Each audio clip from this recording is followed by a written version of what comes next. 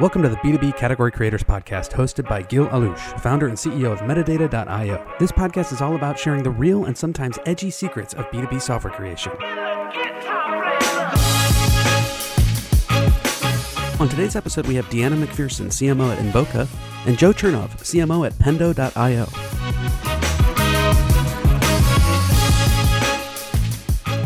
Well, happy Friday. Thank you for joining. I'm very excited to have you both on this podcast.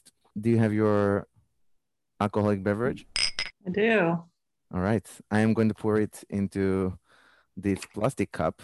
So not very classy, but classy. It's what they provide these days. So we'll have to make do. What do you have to drink there? I have a Paloma. So it's I love Palomas. Yeah, tequila, soda, grapefruit, and lime. That's great. It's one of my favorite drinks. Paloma is awesome. Did you make it with with your favorite, or is it just like whatever you have at home? Yeah, just whatever I had. But I guess I haven't. I can't remember the last time I had a cocktail. I kind of stopped drinking during the kind of lockdown. So if I start slurring my words, you know why. Sounds good, and that's probably a very healthy thing to do. Many people did exactly the opposite during the lockdown. Joe, what are you drinking there? I did exactly the opposite during the lockdown.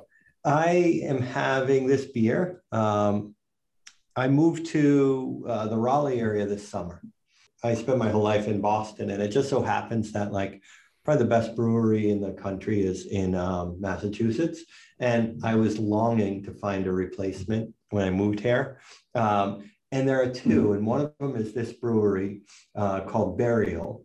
And all of their can art is very nightmarish. And so this one is Preternatural Ambience Double IPA, and it's very menacing can with a it looks like a octopus trying to break through a wall into some spooky room. So they're all fairly grim and goblinish. Sounds exciting. I mean, drinking that goblin might be delicious. I'm just drinking this bourbon here, so pretty simple. I'm gonna pour myself a little bit. I'm very excited about these episodes today. So we're in the Category Creators Podcast. My name is Gil Alouche. I'm the founder and CEO of Metadata.io. Let's get to meet the guests. Deanna, maybe you can start. Introduce yourself for the audience, the people who don't know you. Sure. Thanks for having me today. So I'm Deanna McPherson. I'm the CMO at Invoca. I've been with the company about a year, and we're in the conversation intelligence space. Previously, I also ran marketing for Hootsuite and Yammer. So 3 different times, kind of creating categories in very different stages. Yes, very exciting. I remember in our chat, you pulled up some really interesting examples, when to create a category, when not to create a category, some of those signals. So I'm excited to hear from all the experience you got through. Joe, you're next. Maybe tell us a little bit about yourself and to the rest of us. Sure. And I think my old CEO once said, Yammer is my Twitter. So my name is Joe Chernov. I lead the marketing team at Pendo. I've been here going on 2 years next month. And prior to Pendo, I had run the content programs at Eloqua going back several years, and HubSpot a few years later, and some smaller startups peppered in between. I'm glad to be here. Awesome. Well, let's kick it off. One of the things that we really concentrate in the Category Creators is no secret about category creation. The impetus behind it is that many entrepreneurs are keen, passionate, being pushed to create a category for all kinds of reasons. We're trying to demystify that concept. Should you create a category? When? How do you create it? How do you know it's actually happening? So on and so forth. And so would love to get your kind of first thought. And we can start with you, Joe. What do you think about creating a category? Are you trying to create a category with Pendo or with the previous company? Yeah, when I joined Pendo, I think we thought we were trying to create a category, but I never thought, I never really bought it. What we're doing is rolling up adjacent categories into one. And so if you squint, maybe that's creating a category, but we were the only one in it, so it's not really a category. We're a company that is like, we are the product stack for a head of product. And so we have product analytics, in-app guidance, feedback collection. These were all like kind of discrete categories. And our mission was to be horizontal play, be it all-in-one play. And we were looking at the all-in-one play as a category. But I don't think that in and of itself makes for a category.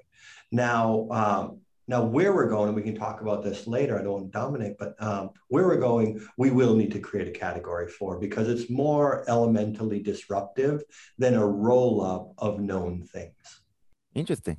Okay, so you talk about, you had a few subcategories maybe that you're thinking about consolidating, but maybe where you're going to the future is more disruptive and actually merits its own category.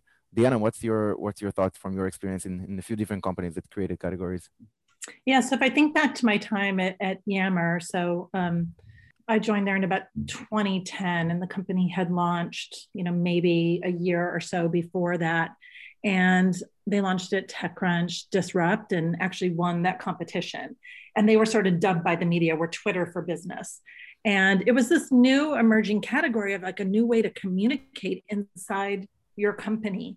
And there were other companies that sort of played on the margins. There was certainly companies that, SharePoint, that's how you should share information on your company intranet. And, of course, there was email, and social in the enterprise was just starting to emerge. And then the whole business model of freemium in the enterprise, that was new too. So we didn't look like anything else that was out there. So we really, that was the one case where we created a category and we named the category, and the market did follow. So Forrester and Gartner actually ended up adopting the terminology that we coined. So that was, one successful case where it made a lot of sense because it was a completely new product. And in other cases, you're, changing the way things are done. And in that case, it may make sense to, play in an existing category and dominate that category. But if you're doing something that the market's never seen before, then at that point, you need to define it, and you need to evangelize the category. Interesting. Can you maybe walk us through, briefly, maybe visually, how did you get from doing something disruptive that you knew was maybe not covered even to getting the Gartner and the Forresters of the world to repeat the same words, the same lingo that you wanted to, the narrative that you wanted to promote? Yeah, so the blessing and the curse of the early days of Yammer is we had a lot of attention. We had a lot of negative attention. A lot of people just hated us. The analysts hated us. They would actively, blog and share on Twitter, how horrible we were. They called us like the drug dealers of the software industry, and that we were like the smoke that would kind of sneak in under your door and choke you. So there was a lot of negative attention because this model of allowing employees to go choose what software you want to use in your company, and then the virality that was built in that encouraged you to invite all of your other coworkers to join. At the time prior to that, IT people chose what software you were going to use inside your company, and then they would roll it out. So this was really disruptive, and we were pissing off our, would-be like customers, paying customers. So we launched with a lot of attention. There was a lot of conversation. People had opinions about us. And so in a way that was good because it brought attention and it actually attracted people to use and try the software. The other thing that it did is it encouraged all these IT people who were trying to figure out how the heck do I, manage the software that's made its way into my organization. They would call the analyst and say, what should I do? And something I learned going through that experience at Yammer is if you want an analyst to create a wave or a quadrant on your space, one of the big factors is the inbound call volume that they get from their paying customers. And because they were being inundated with calls from IT people saying, what the heck do I do about this, Yammer, that got their attention. And then it was sort of a long process of kind of trying to sell them on our point of view and why the old way of doing things, forwarding information by email or going to a company intranet, was the old way of doing things, and there was a better way. It's like call your senator to get a million, right? Exactly. Yeah. Yeah. It's like lobbying. I mean, that's really very much. It really is. That's what, like, we actually used to refer to it as that, like constant campaigning or lobbying, trying to get them to see our point of view. And we said, the biggest risk with any software deployment is that people won't use it. And so we take the risk out of it by getting people to engage first before you actually have to upgrade and pay. And so we would just hammer on that. And generally, the way the companies that do well in a wave or a quadrant are the ones with the broadest feature set. And our perspective was like, no, like these bloated, like piece of software, that's in the rear view mirror. It's all about, engagement is the new ROI. You want people to use it and you got to slim it down.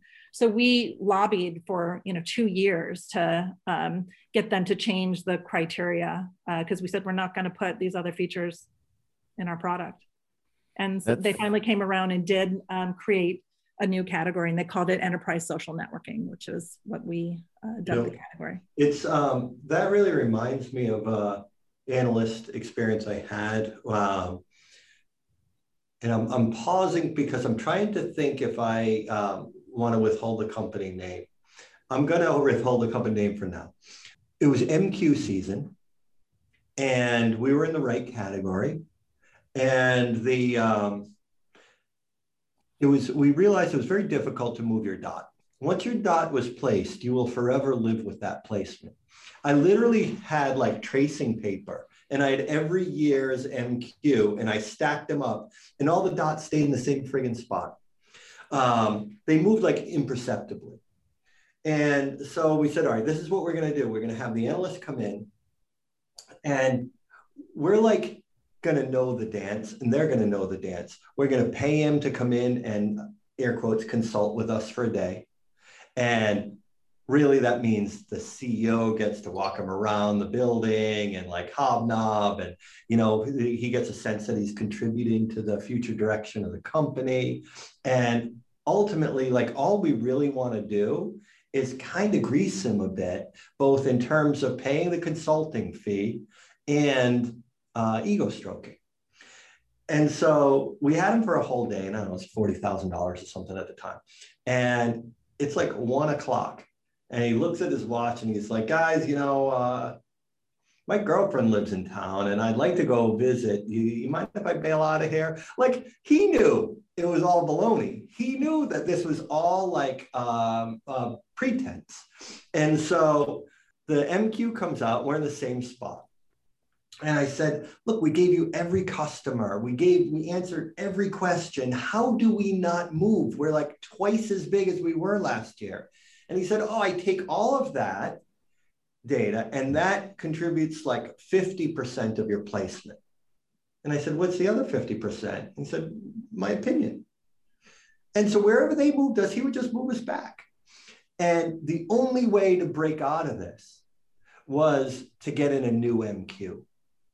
And so we went through the organization and briefed a bunch of adjacent analysts. And one of them was like, I'm thinking about this new space, and I'm not going to go into detail because I don't want to illuminate anyone. And the person was like, and I'm thinking of calling it this. It was never a term we used. We're like, that's a brilliant term. You should use that term. In fact, we're going to put all of our marketing might behind that term. We think you should do an MQ on that. Remember, like, where you're placed at the beginning is where you shall forever live, or that, at least at the time it was. And so we were like the champions of that first MQ because that was our best shot for an upper right placement. And lo and behold, that's what we got. And lo and behold, the company exited on the back of that Magic Quadrant. Fascinating. So 2 different approaches completely. One is lobbying, almost pissing them off and getting inbound phone calls to change your mind. And the other one is just championing a different person to going after a different term altogether, because it doesn't matter how much you dine them and pay them their protection fee, they still don't take you off to the right place. Our $40,000 is a rounding error. Like, Blue Cross Blue Shield is who they care about, right? Like, they don't care about some venture-backed SaaS company. Like, we don't have enough money to get their attention. Blue Cross Blue Shield, or the like, right, has enough money to get their attention. This is a hack. I mean, those two are hacks, right? I mean, this is how I look at those. Because these are tactics that you can deploy. You can say, hey, customers, you love us. You have put 200 reviews on G2. Can you pick up the phone or send an email to this gentleman, or if you have Forrester, to that lady, and say what you think? Or you go to the biggest customer you have and tell them, what do you think is a good name for this category? Yeah, I Awesome. heard a new term recently, community-led growth.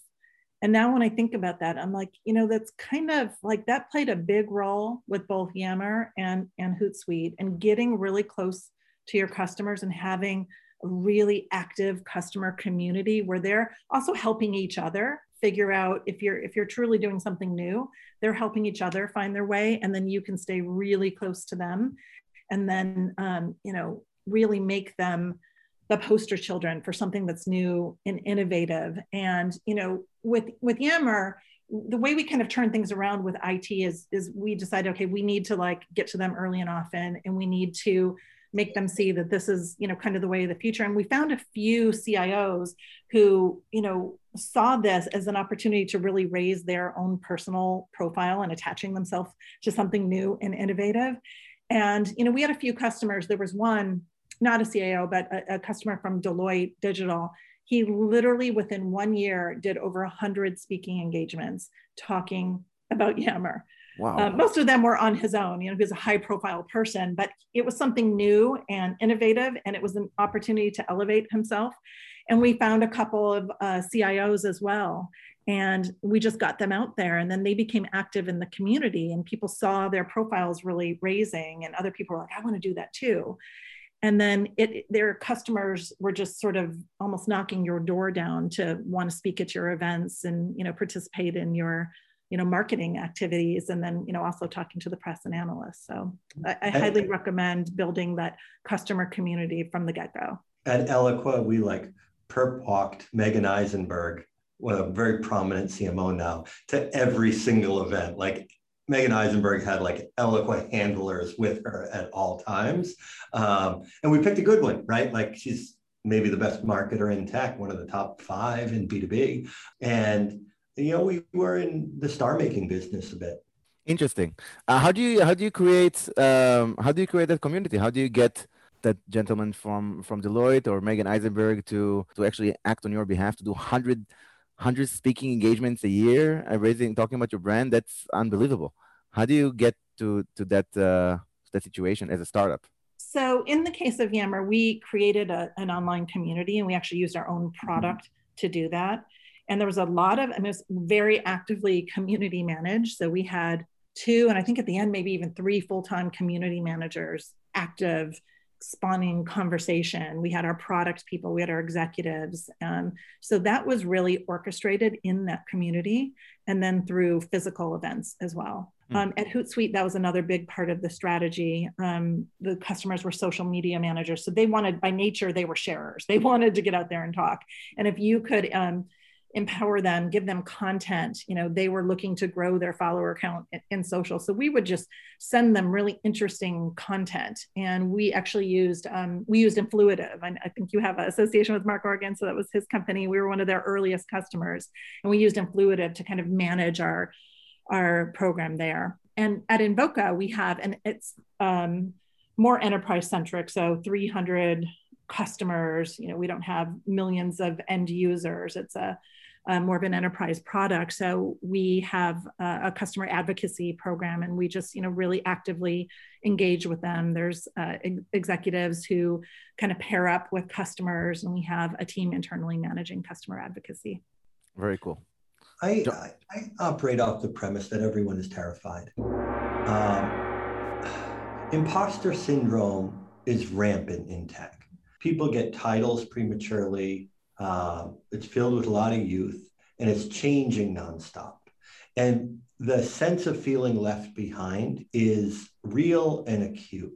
And the best way to create a community is to understand that, not to exploit that, but just to understand that everybody in the room is terrified, including the person in front of the room, because man, it's hard to keep up.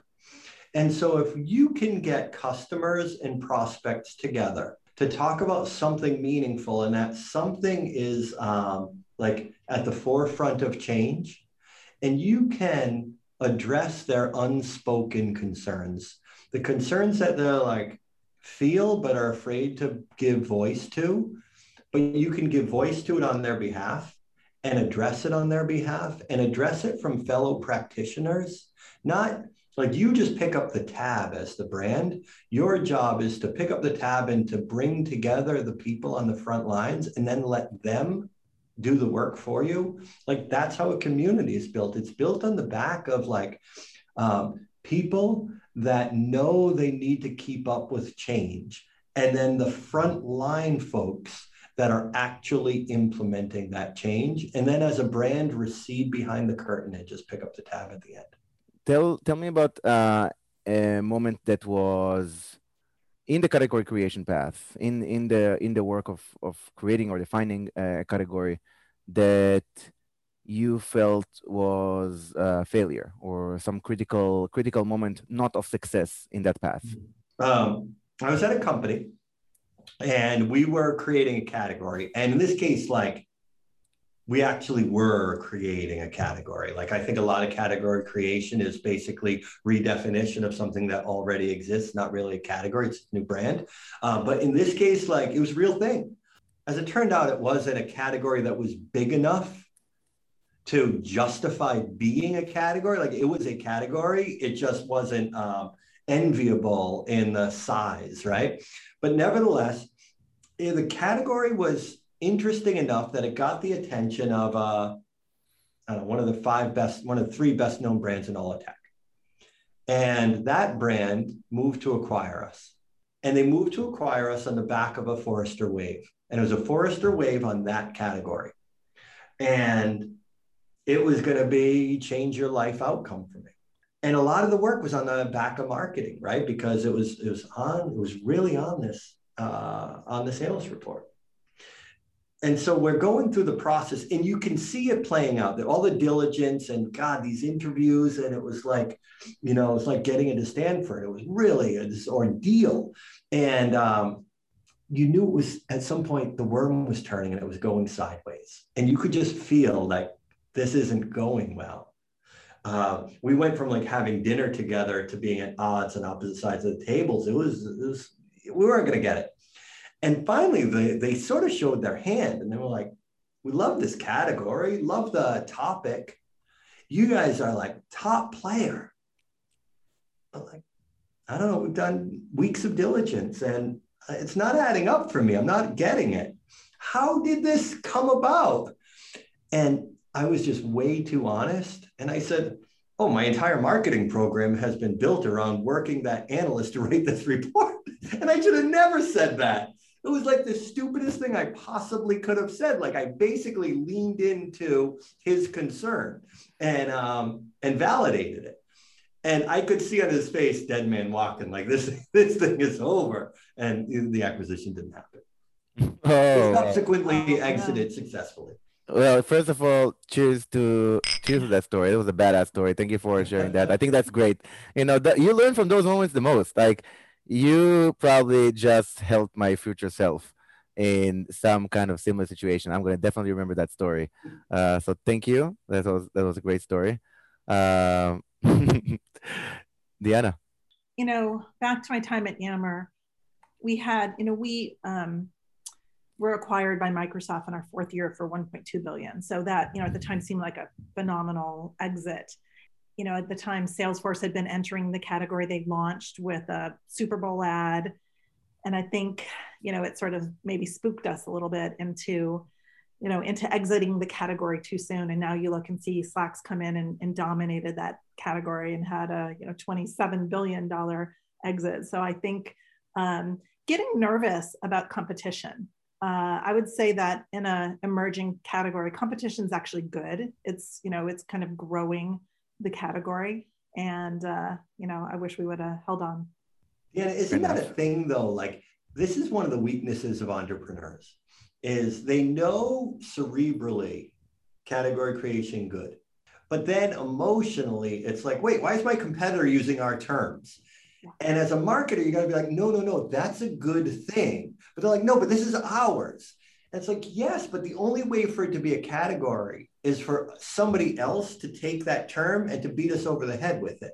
We have to, that's like an occupational hazard of creating a category. And that's sort of the CMO's job in some ways of category creation, is reassuring the founder that that's a good thing and a necessary thing. Yeah, definitely. Exiting that category just because of the nature of the M&A was what you're almost regretting on here. Yeah, I mean, look, I'm not complaining. It was very successful. It was a very successful outcome. So I'm not complaining. But, you know, in hindsight, you're like, oh, it was, you know, it was bound to be huge. So it would have been fun to stay in and, you know, kind of fight it out. Yes. Because of the innovator's dilemma, you might never have become Slack, though, right? Yeah. Interesting. Sometimes those acquisitions happen for a moment, for a reason. The 1 billion was not for nothing. They probably saw the same thing. It's interesting what you said about emerging categories and how the founders are paranoid about competitors. I can confirm on my end or deny, but there is definitely when you see a competitor, you know, that is gaining momentum, especially in a category that you play, it is a little nerve-wracking, but it is also a huge deal because it validates the fact that you're even doing something meaningful versus just doing something on the sidelines. It's interesting how you say reassure the CEO. I guess if you have a path to tell the founder or the CEO that there's a plan to get ahead, I think it's all good. I mean, at the end of the day, that's exactly what you want to happen, but easier said than done. Do you think you can create a category in today's world without the analyst consent? I do. I mean, if customers are willing to pay you for it, sure.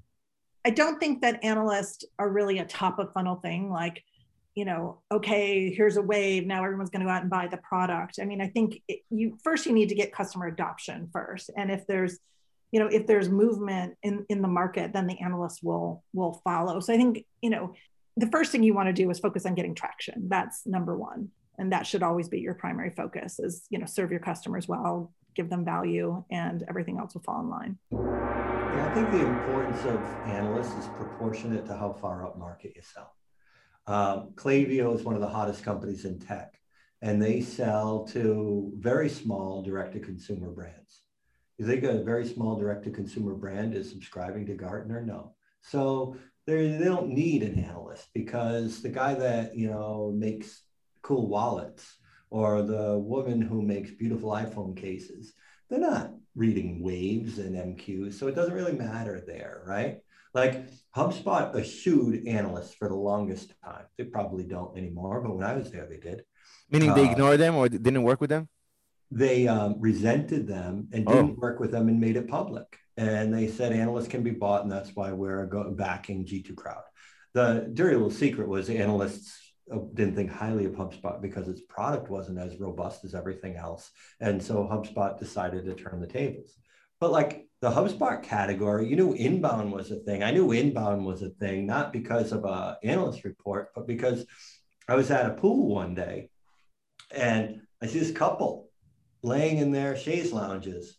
And one of them is reading Michael Lewis, The Big Short, and the other is reading Halligan and Dharmesh's Inbound. I'm like, that's a thing, right? Like this is happening. And so sometimes it's just like pointillistic. You see these little vignettes and you're like, something's happening here. And you don't necessarily need the MQ. The big value of the MQ is enterprise and M&A. Yeah, a lot of CMOs, you were talking about building an audience, I think earlier on, Diana, you were talking about building that community. Dave Gerhardt from Drift, now he's at a different company, was talking about building a community. Anthony Canada, as well as Nick Mehta from Gainsight, where he was here talking about building a community and making finding the persona, right? For them, it was a customer success manager that didn't get much love, making them, first-class citizen in the organization, putting content behind it, best practices, so on and so forth. I know you mentioned, Diana, that one of the things you did at Yammer, I think at Hootsuite as well, using the platform. Did you find any ways, and you used Influitive, so you had a piece of software to help you with that. Did you find any tactics or best practices to set up a community like that to be almost self-sufficient, like growing by itself or in organic, or how do you tackle that project? At what stage do you allocate yourself to it? Yeah, well, when you have millions of users and you're inviting a large community, you cannot expect it to be self-managing.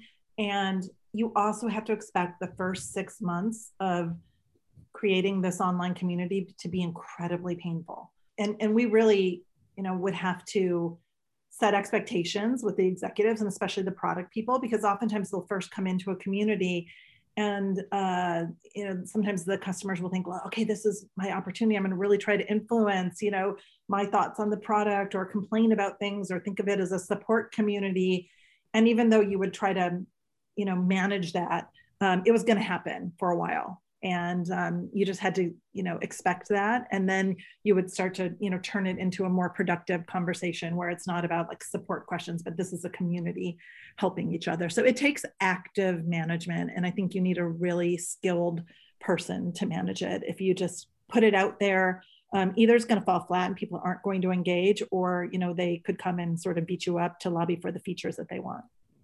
Okay, so very intentional. At what stage did you said you had millions of users, so that was fairly late in the No, because they were both freemium products, so we had millions of users, before we had a whole lot of revenue. So that was the case there. Gotcha. Yeah. Joe, you mentioned your Pendo to be I think you call it product or the stack for VP of product or for the product team. Do you work on a community? Do you work on an audience, like your own movement?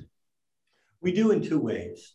One is we have a user conference that has the greatest name of any user conference of any company, and I can say that because I didn't name it, and it was named before I arrived. And the minute I heard it before I was here, I was like, "My God, that's a genius name!" And so Todd Olson, our CEO, named it Pendemonium. And Pendemonium is our user conference. Now, this year, Pendemonium is a little different, right? Because it's virtual. So this year, it was a little bit less about how to become a better Pendo user and a little bit more about a brand event. But we build that community around helping people become better product professionals. It's never going to be as wide as a company with 1 million users, right? It's never going to be that broad. Like everybody in a company needs to communicate, but not everybody in a company needs to build the product. And so this is more narrow and deep. Then we have a second community called Product Craft. And my predecessor, guy Jake Sarfman, deserves all the credit for Product Craft. That was not my idea. That was Jake, and he did an unbelievable job. And Product Craft is less about being like a great Pendo user, and it's more about like the passion for great products, and it skews toward the people behind those great products. So we have like more of a wide and shallow and more of a narrow and deep, and those are our two communities. Interesting. They work in parallel. No conflict. Like you just run those two programs essentially in parallel. Yeah, there's some overlap, but not conflict. And, it's funny, we just were talking about this the other day. I think 3 of the speakers at our first Pendemonium now work here. Pretty good recruiting strategy, expensive recruiting strategy, but, pretty good recruiting nevertheless. What today with a lot of data, a lot of technology, a lot of access to creative and content and very wealthy marketing mix, especially for both of you. You're experienced. You have teams and technology and allocation. What do you think is the most important trait that a CMO in a B2B company should bring to the table today? I've been actually thinking about this very question. I've been thinking about the difference between a VP of marketing and a CMO. And the difference is time horizon. If, as a CMO, you're living quarter to quarter, you're thinking about the next 90 days, you are an underpaid head of sales. Your job as CMO is to not be thinking about how you're going to make the next quarter or Q+1 or Q+2. It's how are you going to go from, if you're at 50 million, how are you going to go from 200 to 800? If you're at 100 million, how are you going to get to a billion? That's the CMO's job. And to find people that can run the day-to-day, that can worry about Q+1, Q+2, Q+3, so you don't have to. And then you spend your time worrying about how you're going to double a couple of years out. I think that's the difference. And I think the key to becoming a successful CMO is to put in place the team that can give sales what sales needs so that you can focus on clearing a path for the bigger picture down the line. Deanna, do you agree with that? I do. I think that's a great perspective. I think marketing of all the departments in a company, you really almost have like the broadest range of skill sets. So you have really quantitative people, you have technical people, you have the creatives, you have the storytellers, and everything in between. And other departments, you have front end engineers or back end engineers, but they're all engineers. Same with HR people. So the marketer kind of has the toughest job in the company. You've got this broad set of responsibilities. But I think that I often get asked, should our CMO be demand gen oriented, or should they be a product marketer, or should they, have what background? And I think that's the wrong question to ask. I think a CMO really needs to operate almost at a general manager level. You need to have people who are strong at all the functions, but you really need to kind of be kind of at the core of so many different things that the company is doing. And so I like Joe's perspective around, operating on a different time horizon. You really need to have strong deputies at each of the different functions. And you need to think about, that overall customer experience, developing the market, understanding what's happening, in the broader market so that you can help set the strategy. That's such a perfect response, Deanna. I called when I took over this role, and demand gen wasn't exactly where it needed to be. And I was kind of sweating that. Like, you almost have to earn the right for the longer time horizon. I called Kip Bodner at HubSpot CMO. And I worked really closely with Kip when I was there. Good friends with Kip. Kip's a really special guy. And I'm like, dude, you got to help me out. Like, how do you, like, it's a gazillion-dollar company now, man. Like, how do you focus downstream when there are all these, or upstream when there are all these downstream, like, intense needs? Like, how do you balance them? And he said, I don't. I hire people to worry about the downstream issues so I can focus upstream. It was like this seminal conversation that left such an impact on my outlook of the job. Whereas, like, there's no way you could do both. So you have to declare a major, and then you have to hire people to do the other thing and get out of their way. Yeah, absolutely. Live in the present or fix the present so that you can live in the future. That's sometimes the balance that we have to keep. That's very true. Outside of category creation, choose a moment that, we collect quite interesting stories that way. So I have to ask this question because it's always full of magic. And Deanna, your #fail moment was not too faily. So I'm gonna double down here on the embarrassing story. Tell me an embarrassing story from your, let's say, 10, 15 last years as a professional working in companies that created categories, that did a lot of big deals. A moment of great embarrassment. Oh gosh, I have to think about that. Oh, I could tell you, I mean, huge, this isn't in my last 10 to 15 years. This was very early in my career, and I will never forget it. And it was a huge lesson. This is a very tactical mistake, but early in my career, I started in the PR world, and I was, pretty junior in my career, and I came up with this idea for this press, back then we did press conferences. It was IBM there was speculation they were going to make a big acquisition. My client was actually Gartner. Gartner was my client.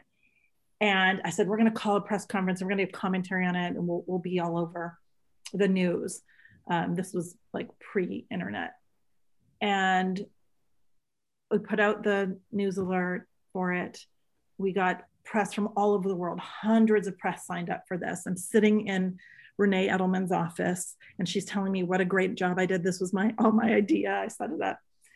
And then the phone starts ringing off the hook. I had the wrong phone number, dial-in phone number for this press conference. I had hundreds of reporters calling in, and it was like the wrong number. And this was like before email. Like this is when you called and faxed people. So that was like, you know, a great lesson in attention to detail. It's like the nitty-gritty little details will get you in the end. So I will never forget that. Oh man, that sounds tough. Did you, since there was no email, no reply to all, sorry, just use this other Zoom link. We got like What'd you do? You know, dozens of people calling up all these reporters and giving them the new phone number. Joe Chernoff, what's your story? Well, I get a lot of them. When I was at Eloqua, we produced, it was like sort of in the era of a lot of like the rise of visual content and infographics. And we created this infographic that was inspired by, it was a take on Marshall McLuhan's The Medium is the Message. And it was about the rise of influencers. And we released it at South by Southwest. And it was like months of research had gone into this thing. And I moderated a panel, and it had like a who's who of influential figures at the time. And I'm dyslexic. And so it should have been, it was about the rise of influencers. So we were turning into the message into the messenger. And that was the twist on the Marshall McLuhan. So it should have been the medium is the messenger. But being dyslexic, I transposed the whole thing. And it was the messenger is the medium. And it just garbled the whole, like it inverted the meaning and everything. And months of work, and nobody like compared the title of the book to what the title of the thing was. And so I'm moderating this panel. And because I've got all these muckety mucks on it, like I'm actually nervous. And I usually don't get nervous, but I'm actually nervous. And so like my voice is breaking. It's not going great. And then the first question somebody asks is they stand up in the audience and they're like, did you invert the Marshall McLuhan book? And the very first question, I'm like, oh my God. Look, I'm dyslexic. I got a thing. I flip-flop things all the time. It was brutal. Oh God. That's probably it. Brutal stories. I like that. Thank you. Thanks for sharing. Cheers. Any last final words for our audience? As a reminder, most of our audience are entrepreneurs, CEOs, CMOs, and VPs of marketing that are still trying to understand where their job ends and where the CMO job starts. But all of them are looking to learn how to create a category or think distinguishly whether they should or not. Any final words for them? I mean, I think the biggest lesson is you got to be bold. I mean, you just really have to be bold when you're creating a category. You have to have a strong point of view, and you've got to get people to agree with you. And, you kind of don't do that by anything other than, having a very bold perspective and getting people excited about the way you see things developing. Love that. That's very true. It's sometimes easier said than done. I'd say that people are going to push you to create a category because that's become a reflexive position. But it's not binary. It's not create a category or be run of the mill, right? That's a false choice. You can expand a category. You could combine categories. Like there's a lot in between. And so I would say be intellectually honest and ask yourself, am I replacing somebody else that's a budgetary line item? Or is there no line item for what I sell and I've got to create one?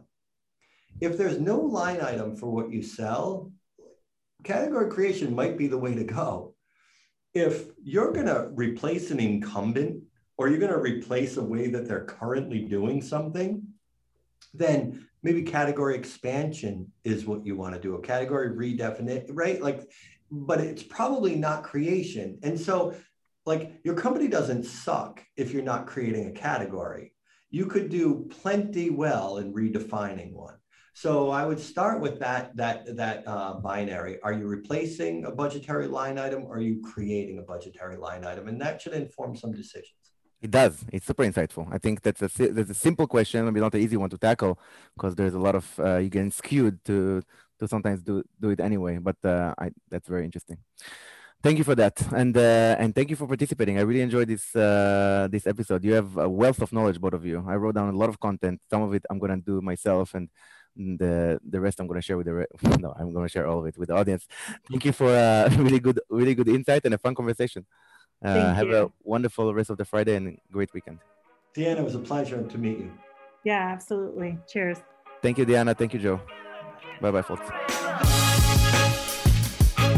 Thanks again for joining us. I hope that you enjoyed today's discussion and will tune in again. Find all of the B2B Category Creators episodes at metadata.io. And if you have any feedback, topics, or would like to be a guest on the show, please reach out.